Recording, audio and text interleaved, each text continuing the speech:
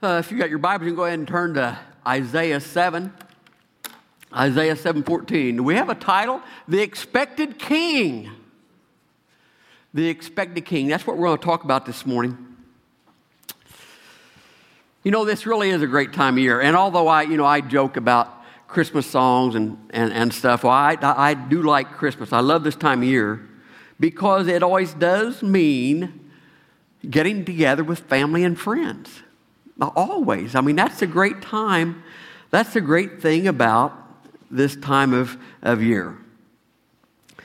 But now here's the thing. What is Christmas about? Is it about Santa Claus and Mrs. Claus? How many of you have been watching Christmas movies on TV? Oh, yeah. And you know, I like Christmas movies. Well, let me rephrase that. I like to watch about 50 a year, and then after that, I am done with Christmas shows, okay?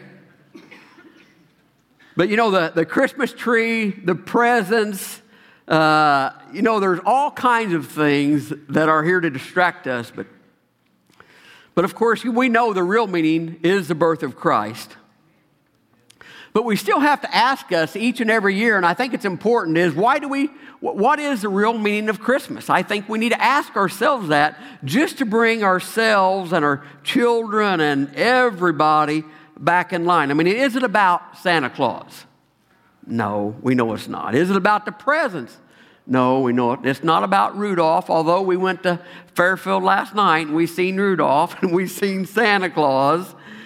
And we've seen Christmas trees, but it really is about the birth of Christ. So, what I want to talk about this morning is a little bit of history. And we're going to see where Santa Claus, kind of where he originated from, and yada, yada, yada, all that stuff. But what we're going to do, we're going to start in the most current history, and then we're going to move our way back. And we're going to find out, and we're going to see why we do have this special time of year. So if we look back, everyone basically agrees that Santa Claus first appeared in 1831. 1831, that's 185 years ago. You know, that's really not that long ago. The Christmas tree, roughly between 500 and 600 years ago, the Christmas tree first appeared. Christmas caroling, about 800 years. Of course, they didn't call it Christmas caroling, but they called it caroling nonetheless. That's about 800 years ago. But you know, that's not so long ago when you talk about the birth of Christ, which is over 2,000 years ago. How many of you know that's a long time? In 2008, I got the opportunity to go to Israel with some of the folks here at the church, Carla and Justine and some other folks. And it's completely different in Israel. Because over here, if you live in an old house in the United States, it was probably built in the 1940s or 50s, something like that. If you live in an old house in America. You know, maybe 50 or 60 years old, something like that. If you live in an old house in Israel, it can be 200 or 300 years old. In fact, over there is kind of a family thing, it's a tradition. And I'm not really into this tradition, but it's still a tradition over there that you take the family house and instead of the kids moving out, yeah, some of you know where I'm going with this, don't you? Are some of you guys trying to start that tradition over here? Huh? So instead of the kids moving out, they just build on to their current house. And you can tell by how big a family is by how many times, and you can tell how many times houses have been built onto. And you can tell they've got a lot of kids because it's built onto. 1, 2, 3, 4, 5's been built onto all of those times. But it's important for us to realize that the origin of Christmas and where it all began was at the birth of Christ. Now, I don't know if you know it or not, but in America today, and really around the world, there is a battle going on. And yes, there's a battle going on for your loved ones and your friends, and there's a battle going on for their soul. There's no doubt about that. God wants them to be born again and receive Christ, and the devil wants to take them to hell. There's a battle there. There's no doubt about that. But there's also a battle going on about the birth of Jesus Christ. How about if I come to you and say, Happy Holidays? Huh? That ain't gonna work? That ain't gonna work. Well, a lot of people don't like you saying Merry Christmas, right? Well, what about a nativity scene? Do you know how many people are offended by a nativity scene? I mean, you can look it's almost every week on the TV and the news that somebody has placed a lawsuit and they've got to get rid of that nativity scene. And every time I see it, I wonder, is it the baby in a manger? Is that what offends them? Or is it the wise men? Did that camel do something to them to offend them? You have to wonder, what is up? What is up with that? It makes no sense at all. You know what? You know what's happening now, and it's been going on for several years. Now, and it's kind of a slow movement, but make no mistake about it, it is a movement. Now, if I was to say 200 years BC, you would all know what I meant, right? 200 years before Christ was born, right? All right? Or if I was to say 280, which does actually not, most of you know this, I'm sure, does not mean after death. It's Anno Domini. It's a Latin word for, you know what it means though? The year of the Lord. So that's how we tell time. That's how we judge dates. But you know what they do now? Now, in a lot of areas, so they won't offend anybody, they use common era. Or if it's before Christ, they use before common era. Because we don't want to offend nobody. Even though we know the truth. And even though time is judged by the year of the Lord. And even though Christmas is Christ's holiday and Christians' holiday. You know what I say? Let them get their own holiday. Right? I remember I had a friend tell me one time when he was in prison, he said that, at Christmas time they got all kinds of stuff. They had a big meal and they got all kinds of stuff, and here them Muslims was in there hoarding none of that stuff. And he said, I didn't think you guys believed in Jesus. And that's what he told them. Just go on and get your own stuff then if you don't believe in Jesus. So there's no doubt about it. The world is set on rewriting history. The world is set on rewriting the truth. All right? That brings me to my next point. The prophets of God wrote hundreds of years before Christ was born that he was coming. Hundreds of years. It was written down, inspired by the Holy Spirit. The Holy Spirit inspired the prophets of God to foretell the coming of Jesus. Has anybody ever in here foretold what was going to happen next year or 2 years, let alone hundreds of years prior? Now see that this is really important, because if we don't understand the precision of these prophecies, excuse me, we will miss one of the greatest proofs or one of the greatest evidences of Christ himself. We'll miss that if we don't understand that. You see, because of these prophecies, prior to Jesus coming, the world was expecting a king. They was looking for a king. The prophets in the Old Testament had written about Jesus Christ, the coming Messiah. And that's why they was looking and expecting for a coming king. Not only that, the prophets had written, and I'm going to give you a few scriptures. I can't give you near all of them just for time's sake. But there is scripture after scripture. They knew about what time of year it would be. They knew what region, not exactly, but what region he would be born. They knew all of these things about him before he ever got here. You know what that's called? That's called proof. That's called undeniable evidence. You don't think it is? All right. Well, let's see. Will you tell me of another religion that has proof like that? Huh? You tell me.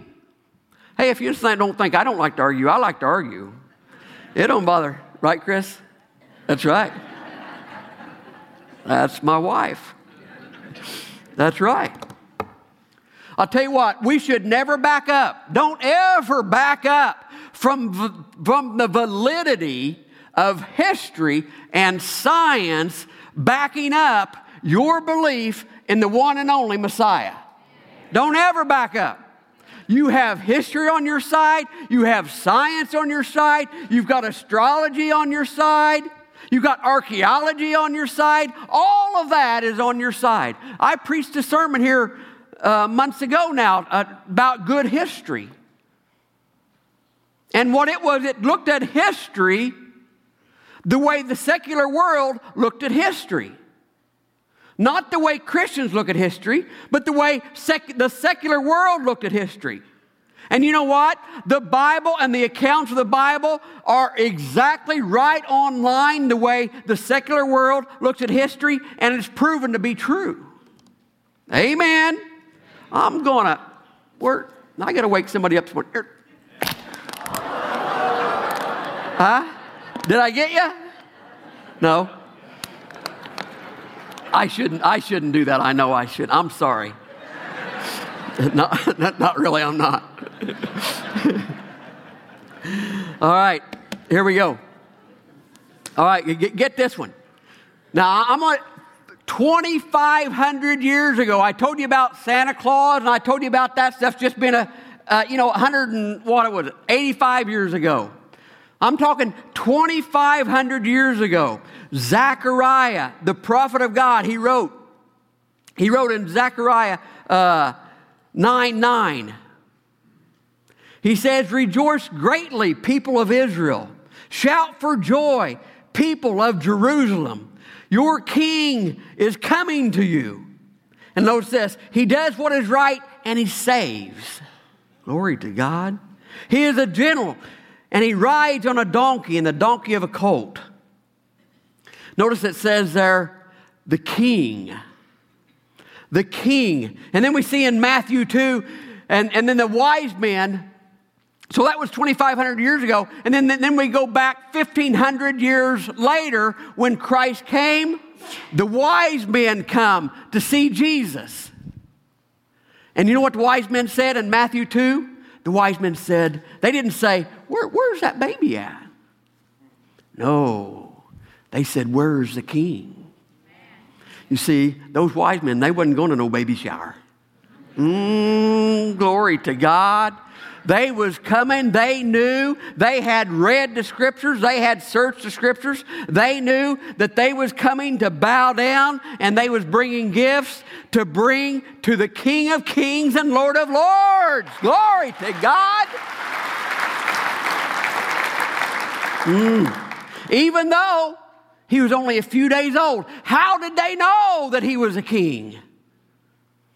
They had read it in the in the chronicles of the Bible. They had read all through the Old Testament. They studied the Old Testament, rather. They had studied the Old Testament, and they knew.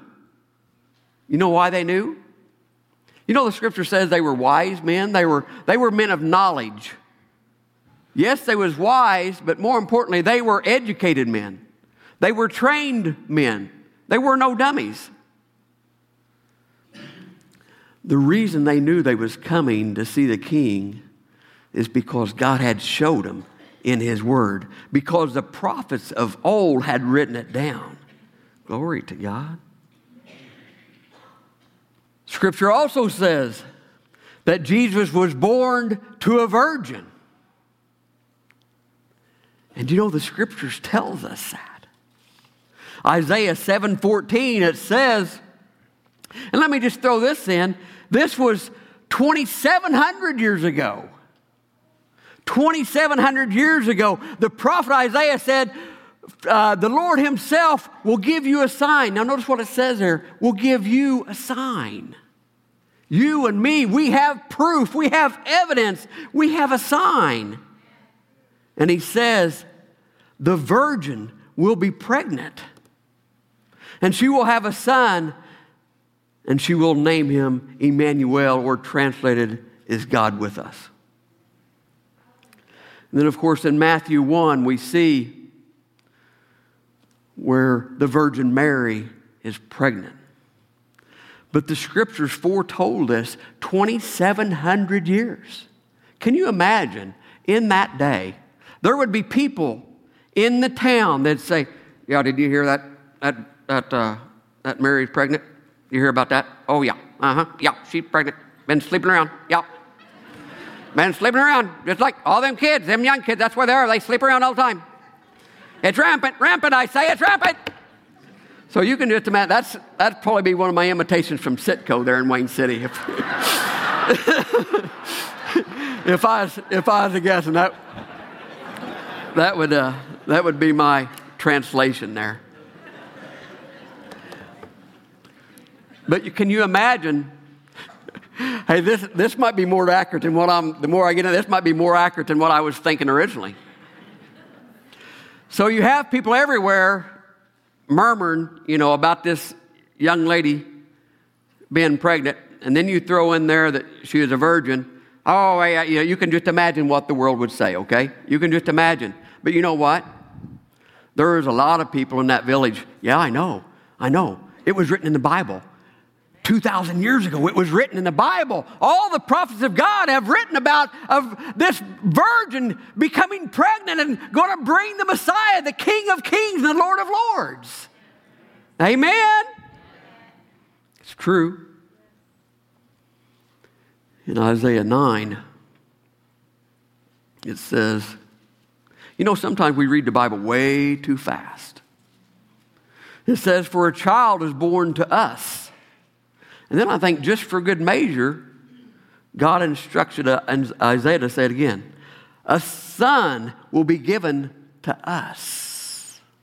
Don't that sound like John 3:16? For God so loved the world that he gave his only begotten son. Why did he give it? For the world. Not just you and me. Not just for the white people. Not just for the black people. But for all people. For all the world. Now notice this. The latter part of Isaiah 9:6, it says, for the kingdom will rest upon his shoulders. I tell you this morning that the birth of Christ was told about hundreds of years before it happened.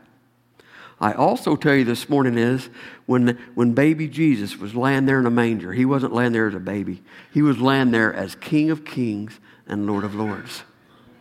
He was laying there with the world of sin ready to be placed upon him. 2,700 years ago, Isaiah wrote that.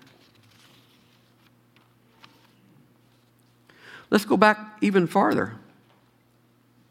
2,800 years ago, the prophet Micah, he writes, O Bethlehem, where was Jesus born? Oh, yeah, I forgot. O Bethlehem, it says, only a small village among all the people of Judea. Yet the ruler of Israel, whose origin is from distant past, it says. And then it says, will come from you on my behalf. This is God speaking through his prophet Micah. Then in Matthew 2, once again, it says the Messiah is born in Bethlehem. 800 years before Christ was born, it was prophesied that he would be born in Bethlehem. Let's go back even farther. 3,500 years ago, Moses writes in Numbers 24, he says, I see someone coming someday, someone who will come, but not soon. A star will come from Jacob. How did the wise men get to where exactly Jesus' exact spot? How did they do that? A star. See, these scriptures, what I'm reading you this morning, these are the scriptures that the wise, educated men had read and time again. They had read them and studied them, and they knew the king was coming.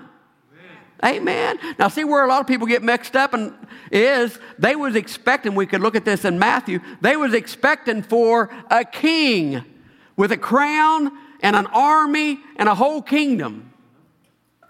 But see, there's something that's more important than an actual king with an army, and that is a spiritual kingdom. A kingdom that has no end. A kingdom that is alive today, it'll be alive next year, and 1,000 years from now, it will be alive. And it'll still have the same king. Now the question really is this morning, is he your king? He wants to be. He wants to be your king. So this morning, we're not talking about Santa or the reindeers or the presents or the trees. We're talking about the King of Kings and Lord of Lords. We're talking about the expected King that was written in the Word of God, and he has arrived just like the prophet said he would. Just like it was written hundreds of years before it actually happened. Hallelujah. You know, I'll tell you what, I'll just be honest with you. I love the food this time of year. Surely I can get an amen over that. My goodness. The presents are great. How many of you got a great present underneath the tree? I do have, and I know what it is. Isn't it great when you know what the present is? I like that better.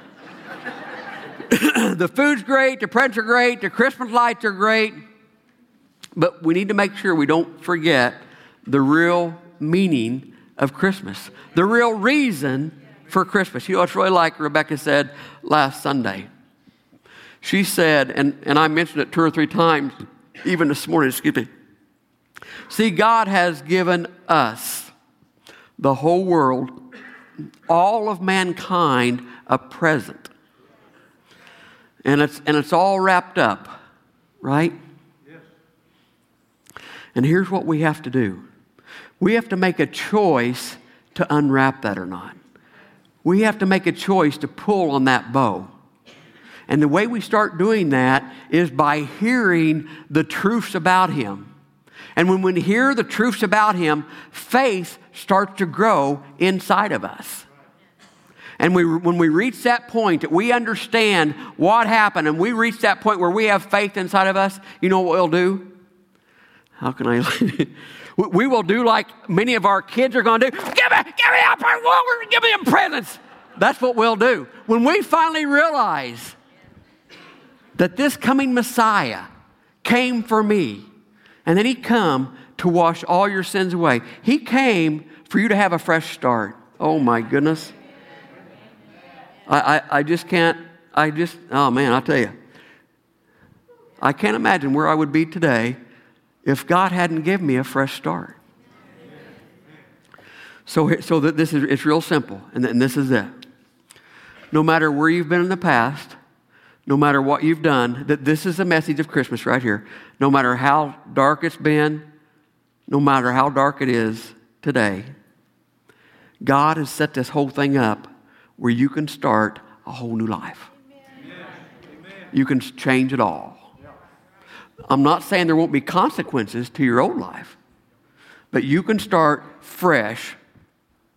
And the scripture calls it being born again. What a great phrase, isn't it? Isn't that a great phrase? You know, how many want to go, I don't know if I would want to or not, go back to my high school years or something. You know, you think about it, it sounds great, but do you ever think you might not live through it a second time? Yeah. You might do worse the second time. A lot of times we think, no, I'd do better. No, you don't know that. But the reason Jesus came was so that you and I could have a redo. Anybody here play golf? How many mulligans do you get per 18 holes? Huh? That's what this is. It is a chance to start over. It's a chance to do everything differently. And the reason that is because the expected king has come to this earth. And he lives today. He's not dead. He is alive. He is the king over his kingdom. And his kingdom is a victorious kingdom. Amen. He is currently in heaven, seated at the right hand of God. His kingdom is alive, like I said. It is here today. And you can be a part of that eternal kingdom that has no end. Christmas is not about Santa Claus and Mrs. Claus, the elves and reindeers. It's about the greatest gift God has ever given mankind. And that is a gift of forgiveness and eternal life. Thank you, Lord. Thank you, Father. The gift of the new birth. The gift of a second chance at life. Will you stand with me, please? Thank you, Father. Praise you, Lord. Bow your heads with me, please. Heavenly Father, we praise you and worship you. Oh, Father, let us just come to the realization and the revelation that you are the reason for the season. We're coming up on the time, Father, that is the most dramatic demonstration of your love that you've ever given. And that is a life of your only begotten Son, Jesus Christ. Father, we thank you, Father, for his coming. We thank you for your presence here today. We thank you for the forgiveness that only comes through you. Heavenly Father, we just praise you and we worship you. In Jesus' name I pray. Amen. Amen. Now, I want to share one last thing with you. Now, if you need something from God, if you've got a situation in your life, in your family, bring it to God. God wants you to. You know the scripture, and when I first realized this scripture, and it's a classic scripture, many of you know it. But when I first read this scripture, I thought, does everybody not know this? I mean, am I the only one that has read this? I mean, does everybody not know? It's in Peter. It says, it's God's will for none to perish, but all come to repentance and come to the revelation of Jesus Christ. Man. That means that God wants none of your family members to go to hell. He doesn't want none of your friends to go to hell. And I will declare to you today, this is the best season ever to share your faith. You don't have to go to John 3:16. You don't have to do that. Tell them what God has done in your life. You know that this is, and it's really scriptural. Just tell them, this is how I was, and this is how I am now. I was bad, and I'm not perfect, but I'm saved. And I know it. And I know in my heart that I have a relationship with Jesus Christ.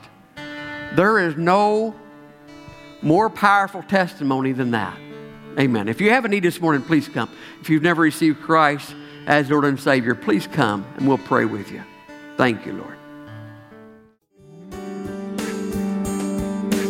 It is our prayer that you have been blessed as you've listened to this message. If you would like to become a partner with this ministry, please contact us here at Orchardville Church. You can visit our website at orchardvillechurch.com, or you can contact us by phone at area code 618-835-2677.